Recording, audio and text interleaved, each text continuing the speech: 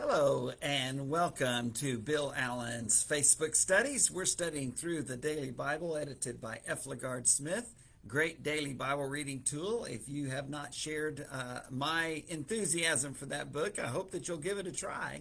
If you've always wanted to read through the Bible in a year or to read through the Bible in your life, that's a great guide with very helpful hints, although they're not too much so that it doesn't cause you to lose track of the reading itself. I've been away for a while, as you know. Hopefully you enjoyed the pictures of our kids and grandkids as we enjoyed some special family time last week in Nashville, Tennessee. Beautiful, beautiful town, beautiful area of the country. Middle Tennessee is just lovely, and we enjoyed that very, very much. We were blessed to spend time with our family, which we never get together, all of us. And we were for several days, and that was quite a great blessing. But now we're back, and part of being back is doing these wonderful Facebook studies on Tuesday and Thursday afternoons at 3 p.m. I show them live on my Facebook page. If you're watching live, welcome. Glad to have you. If you are watching a little bit later on my Facebook page or at one of our other sites, welcome to you as well. We have it on our West Erwin Facebook pages, West Erwin Church of Christ and West Erwin Live, and you can see all of our services on the West Erwin Live page. Also on our website, westerwin.com, and that's Erwin with an E, RWIN.com, and then you find the social media pages that tell us that take you to our live streaming page, and that's where you'll find our services live on Sundays and during the summer on Wednesday nights with our summer series, except not this Wednesday night. Tomorrow night we're having a devotional. But the last 2 weeks, the last two Wednesday nights, we'll have really good messages. Steve Holliday next week will be speaking on sexuality and sexual morality, using the story of Joseph as his jumping off place in our series, Risk Takers, Putting Your Faith on the Line. And then I'll close our series out the last Wednesday night of this month with the one who took the biggest risks of all and had the greatest faith of all. And of course, that would be our Savior, Jesus of Nazareth. Looking forward to that, but also looking forward today to continuing this study. I hope you've been keeping up with the readings. You've been reading a lot from Jeremiah, haven't we? A lot about the difficult preaching that Jeremiah had to offer. We remember the passage we looked at a couple of weeks ago from Jeremiah 20 when he says, "That's it, I quit.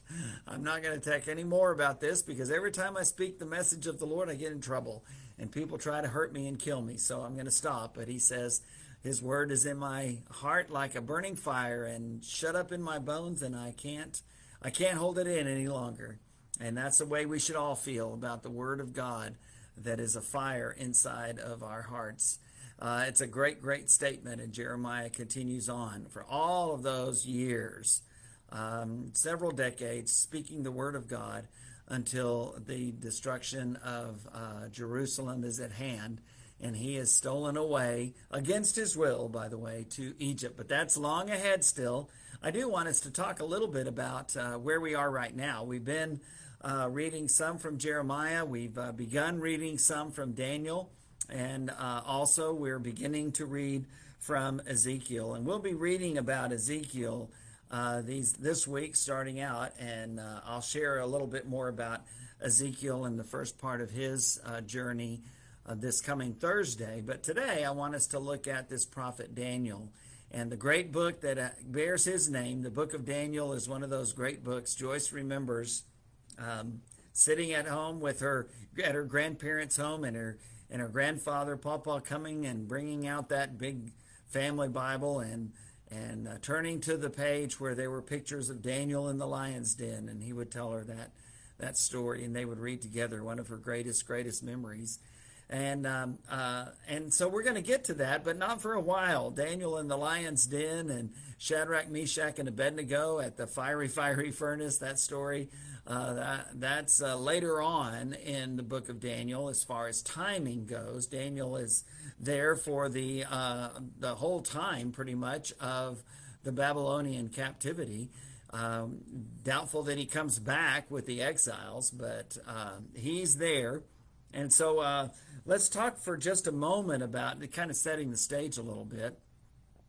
Jeremiah has been talking about it. Habakkuk, we looked at Habakkuk 2 weeks ago, and Habakkuk prophesying as a contemporary with Jeremiah to the southern kingdom of Judah and the area of Jerusalem, and telling them, hey, you better repent or God's going to destroy this place. And then by the time we get to Habakkuk, God says, I made up my mind. It's done. The Babylonians are going to come and they're going to carry my people away. And Habakkuk has a real problem with that until, of course, God tells him, look, my righteous ones will live by faith. And we find that passage, that incredible statement, for the first time in the book of Habakkuk. And we studied that and looked at that great story and that great preaching from one of God's great prophets, bringing a very hard message, hard for himself to accept, much less his hearers. Jeremiah the same. Jeremiah preaching to the Israelites in the southern kingdom of Judah and Jerusalem. And the kings after Josiah were very unfaithful. And ultimately God makes up his mind and the time for repentance is over. But Jeremiah is continuing to preach and tell the story. Look, it's done. It's time to surrender, because this is not going to go well for us. And just as that would be a very unpopular message for us today, it was a very unpopular message for the people of Jeremiah's day. So let's talk about this. The exile happens actually in stages. It happens in 3 major stages, where the Babylonians come in and take some of the people away into captivity, until finally they breach the walls of Jerusalem itself and destroy them, destroy Solomon's temple and the palace that David designed and Solomon built, and carry the majority of the people away into captivity. But first of all, they begin in 605 BC. The dates, of course, are approximate, but 605 BC is what we call the first deportation. And the king of Babylon comes in and takes away the best of the people of Judah, including Daniel and his 3 friends. And Daniel is taken captive along with the king of Judah, Jehoiakim, and they're taken to Babylon. And that's where really the story of Daniel begins, that we'll see in just a moment. That's in 605 BC. And then several years later, in 597 BC, the Great Deportation occurs, where the majority of those who are left are taken into captivity, including the prophet Ezekiel. Ezekiel will go then, and he'll receive his prophecies also while in exile. And one of the most interesting prophecies of Ezekiel is he sees this vision of the city of Jerusalem being destroyed when it's happening far away in his homeland while he is exiled in Babylon. Well, then ultimately in 586 BC, Jerusalem is destroyed. The walls are breached. The temple and the palace are destroyed. The king is killed, and his children are killed in front of him before he is. It's a horrible, horrible story. And we're going to be reading about that in a couple of weeks, but we have to build up to that first of all, and so we'll remember that that's how that's going to go. Ultimately, the people of Israel, while in exile, once the Babylonian Empire is overtaken by the Medes and the Persians, King Cyrus comes to power in 539 BC, and he is a different sort of king. He will say, look, I think these peoples will serve me better if they are blessed to go back to their homeland. And that's what he does. And he commissions the Israelites who are in Babylon to return to Jerusalem and to rebuild. And he commissions them, and we'll read about that later on this month and into next month. The temple is completed in 516 BC. And the amazing thing about all of this is the numbers add up. Jeremiah will say in Jeremiah chapter 25 that it'll be 70 years of exile for the Israelites. And whether you date that from the very first of the time that they are taken away to the time where King Cyrus comes to power, that's about 70 years. Or if you start at the destruction of Jerusalem and the destruction of the temple, and then you chart 70 years later, well, that's about the time that they finally get the temple rebuilt after having returned. So Incredible statements. Again, it affirms the inspiration of the Holy Scriptures, and Jeremiah's preaching is once again given a great credibility. So let's talk Daniel, shall we? We've begun reading about Daniel about a week or so ago. And then we continued reading some from Jeremiah and all of his prophecies during this time. And we'll be reading more from Daniel, as I said, later on. But we haven't really talked about him. And these first 2 chapters of Daniel are very, very significant. We'll get those fun stories about the fiery furnace and the lion's den later on. But these stories in the first 2 chapters have great importance and great significance. Daniel is deported with Shadrach, Meshach, and Abednego, again in that first deportation. These are very young men. They are some of the men that those who were there with the army leaders of the king of Babylon believed that these are the ones that will best serve the king and the empire back in Babylon. And so they're taken before the great majority of the Jews are taken into captivity and exile a little less than 10 years later. So let's start reading in Daniel chapter 1, shall we? Pretty exciting stuff. In the 3rd year of the reign of Jehoiakim, king of Judah, Nebuchadnezzar, king of Babylon, came to Jerusalem and besieged it. And the Lord delivered Jehoiakim, king of Judah, into his hand, along with some of the articles from the temple of God. These he carried off to the temple of his God in Babylonia, and put in the treasure house of his God. We read about that several times in this section of the Old Testament in this time period, where it talks about some of the articles of the temple are taken away. It's always interesting to me to want to know what happened to them. And my theory is one of these times when they were taken into Babylon, they were melted down and became some kind of god or something. We chart the Ark of the Covenant and some other items a little bit more, but ultimately none of that stuff can be found today. No, it's not in a warehouse of the U.S. government after Indiana Jones brought it and they just left it there. That's all fiction. Remember, that's fiction. It's great fiction, by the way. Okay, I digress. Verse 3 of Daniel 1. Then the king ordered Ashpenaz, chief of his court officials, to bring into the king's service some of the Israelites from the royal family and the nobility, young men without any physical defect, handsome, showing aptitude for every kind of learning, well-informed, quick to understand, and qualified to serve in the king's palace. These were sharp guys. They were very smart, very young. They were good-looking. They looked healthy. They were healthy, and they were very, very smart. Ashpenaz was to teach them the language and literature of the Babylonians.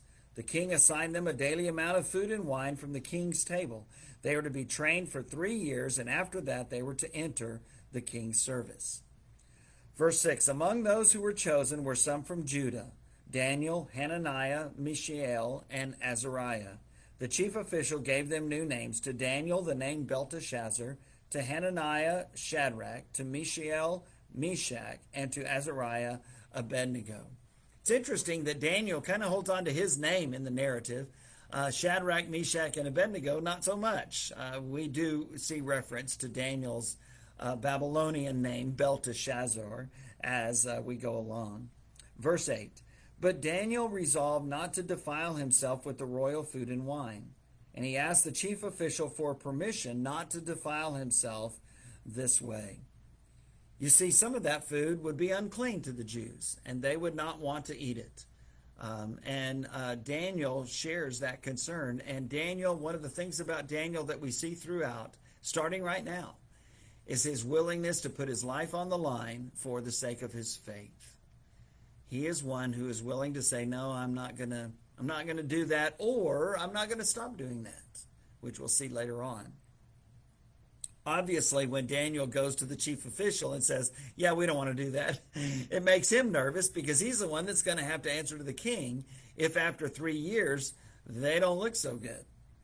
Verse 9, now God had caused the official to show favor and compassion to Daniel, but the official told Daniel, I am afraid of my lord the king, and rightly so, who has assigned your food and drink. Why should he see you looking worse than the other young men your age? The king would then have my head because of you. And that's true. Verse 11, Daniel then said to the guard whom the chief official had appointed over Daniel, Hananiah, Mishael, and Azariah, please test your servants for 10 days. Give us nothing but vegetables to eat and water to drink. Then compare our appearance with that of the young men who eat the royal food, and treat your servants in accordance with what you see. So he agreed to this and tested them for 10 days. What great faith Daniel had. He said, hey, look, let's give it a shot. Let's give it a try for 10 days. You come back and you see if we look so much worse than the others. Verse 15, at the end of the 10 days, they looked healthier and better nourished than any of the young men who ate the royal food. So the guard took away their choice food and the wine they were to drink and gave them vegetables instead. Hey, you can't argue with the results, right? So that's what they did. That's exactly what they did. Verse 17, to these 4 young men, God gave knowledge and understanding of all kinds of literature and learning. And Daniel could understand visions and dreams of all kinds, and that's going to be important. Verse 18, at the end of the time set by the king to bring them into his service, the chief official presented them to Nebuchadnezzar. The king talked with them, and he found none equal to Daniel, Hananiah, Mishael, and Azariah. So they entered the king's service. In every matter of wisdom and understanding about which the king questioned them, he found them 10 times better than all the magicians and enchanters in his whole kingdom. And Daniel remained there until the 1st year of King Cyrus. That's a long time. Daniel spent pretty much the whole 70 years of captivity there in Babylon until King Cyrus and the Medes and the Persians come in and take over the Babylonian kingdom. And that leads us a great segue, by the way, into chapter 2. In the 2nd year of his reign, Daniel chapter 2, Nebuchadnezzar had dreams. His mind was troubled and he couldn't sleep. So the king summoned the magicians, enchanters, sorcerers, and astrologers to tell him what he had dreamed. When they came in and stood before the king, he said to them, I have had a dream that troubles me, and I want to know what it means. Then the astrologers answered the king, may the king live forever. Tell your servants the dream, and we will interpret it. Okay. Verse 5, the king replied to the astrologers, King Nebuchadnezzar, let's give him his due. This guy is sharp. He's not going to be taken advantage of. The king replied to the astrologers, verse 5 of Daniel 2, this is what I have firmly decided. If you do not tell me what my dream was and interpret it, I will have you cut into pieces and your houses turned into piles of rubble. But if you tell me the dream and explain it, you will receive from me gifts and rewards and great honor. So tell me the dream and interpret it for me. Once more they replied, let the king tell his servants the dream, and we will interpret it. You see where they're going, right? Verse 8, then the king answered, I am certain that you are trying to gain time. You guys are stalling because you realize that this is what I have firmly decided. If you do not tell me the dream, there is only one penalty for you, and he's already shared it.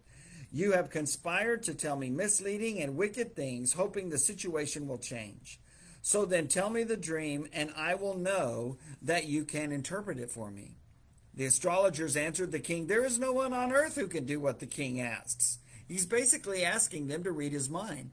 But hey, they're supposed to be able to do that. No king, however great and mighty, has ever asked such a thing of any magician or enchanter or astrologer. We've never done that before. What the king asks is too difficult. No one can reveal it to the king except the gods, and they do not live among humans. They just confess that they don't have that connection that perhaps they had claimed to have in the past. I got to hand it to King Nebuchadnezzar. He goes to them and he tells them, hey, I just had this dream. It's really troubling to me. I want you to tell me the dream and interpret it for me. And they say, oh, king, live forever. You tell us the dream and we'll be glad to interpret it for you. Why would they say that? Because anybody can do that. Sure, I can come up with some great story that can tell you exactly why you dreamed what you dreamt, king. But Nebuchadnezzar knows this, and perhaps he's fallen for that before. And so he tells them, no. This one is too important. This one is too significant. I want to know that you've got this, that you're telling me the truth. And here's how I'm going to know. Without me telling you, you're going to know what I dreamt. You're going to tell me the dream that I had. And then I'll listen to your interpretation. And of course, they say no one's ever asked that of any human being. Can't do that. Well, as it turns out, there's one man who could, because of the God that he served who could. Verse 12. This made the king so angry and furious that he ordered the execution of all the wise men of Babylon. So the decree was issued to put the wise men to death, and men were sent to look for Daniel and his friends to put them to death, because that was their job too. When Arioch, the commander of the king's guard, had gone out to put to death the wise men of Babylon, Daniel spoke to him with wisdom and tact. He was in control, and he knew that he was going to have to do some negotiating. Verse 15, Daniel asked the king's officer, why did the king issue such a harsh decree? He wanted to know what was behind this thing. Arioch then explained the matter to Daniel. At this, Daniel went into the king and asked for time so that he might interpret the dream for him. That was a very brave thing to do in itself. Verse 17, then Daniel returned to his house and explained the matter to his friends, Hananiah, Mishael, and Azariah, Shadrach, Meshach, and Abednego. He urged them to plead for mercy from the God of heaven concerning this mystery, so that he and his friends might not be executed with the rest of the wise men of Babylon. Well, what does Daniel do? He calls his friends together and he says, hey guys, we need to hit our knees. We need to get to praying, because if we don't, bad things are going to happen, but God is the only one who can save us. And so they pray. Verse 19, during the night, the mystery was revealed to Daniel in a vision. How excited he must have been. Then Daniel praised the God of heaven and said, praise be to the name of God forever and ever. Wisdom and power are his. He changes times and seasons. He deposes kings and raises up others, which is what the dream is about, actually. He gives wisdom to the wise and knowledge to the discerning. He reveals deep and hidden things. He knows what lies in darkness, and light dwells with him. I thank and praise you, God of my ancestors. You have given me wisdom and power. You have made known to me what we asked of you. You have made known to us the dream of the king. You have answered our prayers with a yes, and have told us what we need to know to save our lives. Verse 24. Then Daniel went to Arioch, whom the king had appointed to execute the wise men of Babylon, and said to him, do not execute the wise men of Babylon. Take me to the king, and I will interpret his dream for him. Arioch took Daniel to the king at once and said, I have found a man among the exiles from Judah who can tell the king what his dream means. The king asked Daniel, also called Belteshazzar, are you able to tell me what I saw in my dream and interpret it? Daniel replied, verse 27, no wise man, enchanter, magician, or diviner can explain to the king the mystery he is asked about. No human being can do this. But there is a God in heaven who reveals mysteries. He has shown King Nebuchadnezzar what will happen in days to come. Your dream and the visions that passed through your mind as you were lying in bed are these. Now Daniel's going to tell him what he dreamed of, and then he's going to interpret it. And it's incredible. All of this happening somewhere around 600 BC. As your majesty was lying there, your mind turned to things to come, and the revealer of mysteries showed you what is going to happen. As for me, this mystery has been revealed to me, not because I have greater wisdom than anyone else alive, but so that your majesty may know the interpretation, and that you may understand what went through your mind. Verse 31, your majesty looked, and there before you stood a large statue, an enormous, dazzling statue, awesome in appearance. The head of the statue was made of pure gold, its chest and arms of silver, its belly and thighs of bronze, its legs of iron, its feet partly of iron and partly of baked clay. And there's a lot of Bible study helps that you can go to that have some kind of drawing of that statue that the king saw that Daniel describes here. Verse 34, while you were watching, a rock was cut out, but not by human hands. It struck the statue on its feet of iron and clay and smashed them. Then the iron, the clay, the bronze, the silver, and the gold were all broken to pieces and became like chaff on a threshing floor in the summer. The wind swept them away without leaving a trace, But the rock that struck the statue became a huge mountain and filled the whole earth. This was the dream, and now we will interpret it to the king. Don't you know the king was excited? He heard them telling him his dream. I'm sure he remembered it, and that's why he wanted to know from the astrologers what the dream was, to check him out. And now Daniel has told him exactly what he saw. And now he's going to tell him and us the interpretation, and it's magnificent. Verse 36 of Daniel 2. This was the dream, and now we will interpret it to the king. Your Majesty, you are the King of kings. The God of heaven has given you dominion and power and might and glory. In your hands he has placed all mankind and the beasts of the field and the birds in the sky. Wherever they live, he has made you ruler over them all. You are that head of gold. After you, verse 39, another kingdom will arise inferior to yours. Next, a third kingdom, one of bronze, will rule over the whole earth. Finally, there will be a fourth kingdom, strong as iron. For iron breaks and smashes everything. And as iron breaks things to pieces, so it will crush and break all the others. Just as you saw that the feet and toes were partly of baked clay and partly of iron, so this will be a divided kingdom. Yet it will have some of the strength of iron in it, even as you saw iron mixed with clay. As the toes were partly iron and partly clay, so this kingdom will be partly strong and partly brittle. And just as you saw the iron mixed with baked clay, so the people will be a mixture and will not remain united any more than iron mixes with clay. So he's talking about four parts of this statue, four kingdoms. Verse 44. In the time of those kings, the God of heaven will set up a kingdom that will never be destroyed, nor will it be left to another people. It will crush all those kingdoms and bring them to an end, but it will itself endure forever. This is the meaning of the vision of the rock cut out of the mountain, not by human hands, a rock that broke the iron, the bronze, the clay, the silver, and the gold to pieces. The great God has shown the king what will take place in the future. The dream is true, and its interpretation is trustworthy. Let's talk about these four kingdoms, shall we, just for a moment? We have the blessing of being in the year 2022. Nebuchadnezzar was in the year 605 BC, and now Daniel is telling him about things that are going to happen over the next 500 or 600 years. And he starts with the present kingdom, the Babylonian Empire. You are the King of kings, he tells Nebuchadnezzar. But just as we might feel a little bit uncomfortable with him saying that, he says, well, the only reason you're the King of kings is because the one true God has allowed it to happen. But he says, you are the head of gold. And then after you, another kingdom will come, which is inferior to yours. And we look in world history and we see that the Babylonians were ultimately overtaken by the Medes and the Persians. Cyrus, king of Persia, would come and he would become the world emperor after the Babylonians. And then after that, another kingdom will come. So we have the Babylonians, and then we have the Medes and the Persians.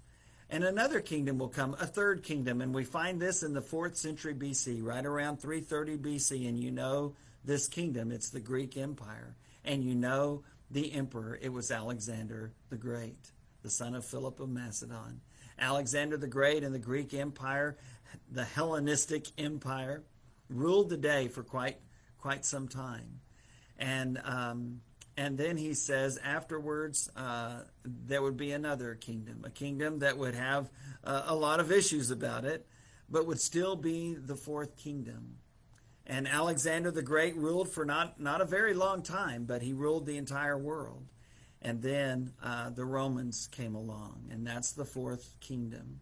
And they came along, and really in the 2nd century BC, from about 150 or so, 140, going on until ultimately the Roman Empire is taken hold, and Caesar Augustus comes to power at the Battle of Actium in 31 BC. Now it's the fourth kingdom, the Roman Empire. And so you have the Babylonians. We have the Assyrians before them, but they're not included because they're already gone. So we have the Babylonians, the present kingdom in Daniel's day, in Nebuchadnezzar. We have the Medes and the Persians, the Medo-Persian Empire, starting with King Cyrus. And then we have the Greek Empire and Alexander the Great, and then the Roman Empire.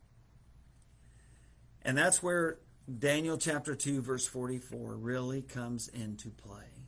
And it's a magnificent, incredible, amazing statement. Daniel 2, verse 44, in the time of those kings, the God of heaven will set up a kingdom that will never be destroyed, nor will it be left to another people. It will crush all those kingdoms and bring them to an end, but it will itself endure forever. What kingdom is that, Bill? Well, it's certainly not America, and it's certainly not any nation, physical nation that came before us. But you remember that moment in John 18 when Jesus is standing before the Roman governor, Pontius Pilate, who will make the decision on whether he should live or die. And he talks to Jesus about kingdoms, and Jesus says, my kingdom is not of this world. If it were, my subjects would fight, but nobody's fighting for me here because my kingdom is not of this world. And Pontius Pilate says, you are a king then.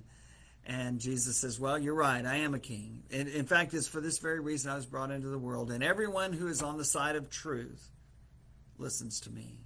And that's when Pilate asks, what is truth? Which is my sermon title for this coming Sunday. What is truth? Jesus had said in Matthew chapter 16, verse 18, when Peter gave that great confession that Jesus was the Son of God, the Messiah, the Christ, Jesus said, upon this rock, upon that confession, upon that great truth, I will build my church, and the gates of hell will not prevail against it. In Colossians 1, it's referred to as a kingdom.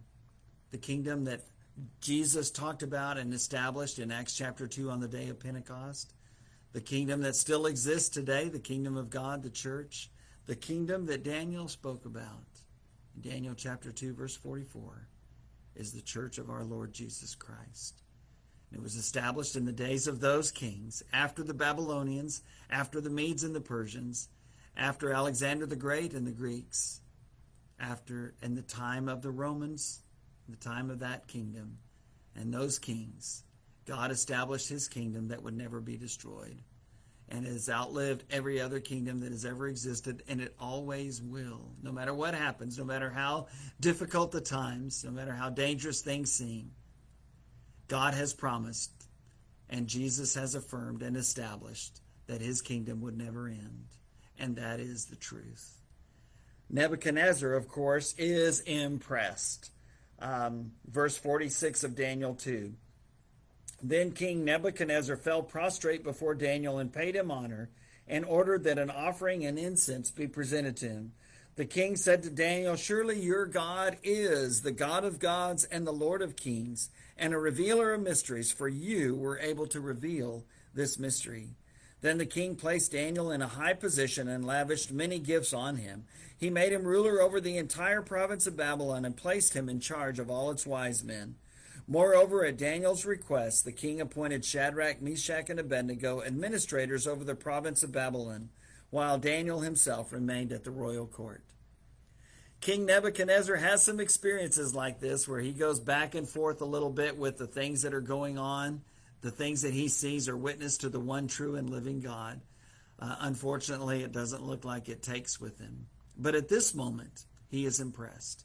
He is impressed not just with Daniel, but with the God of Daniel, who is truly the God of gods and the Lord of kings, as he put it. And that is just as true today as it was in 605 BC. It's just as true for us today here in 21st century America as it was for Daniel in 7th century BC Babylon. I hope that as you see these words and as you hear these stories, that you will be reminded that the God that Daniel served, that revealed this great mystery, that foresaw those kingdoms as if they had already happened, that saw the beginning of his church, that saw the future of God's people. I hope that you will remember that that God is your God. That God is my God. And he is every bit as much alive and knowledgeable and wise and compassionate and loving today as he was when he spared Daniel's life and the life of his three friends and the lives of all of those who were about to be put to death in Babylon. And the way he did it is by telling him, sharing about what was going to happen in the days of those kings. The God of heaven will set up a kingdom that will never be destroyed. I hope and pray that you're a part of that kingdom. And I pray that you will be able to join us again this coming Thursday when we open up the book of Ezekiel. I'll see you then.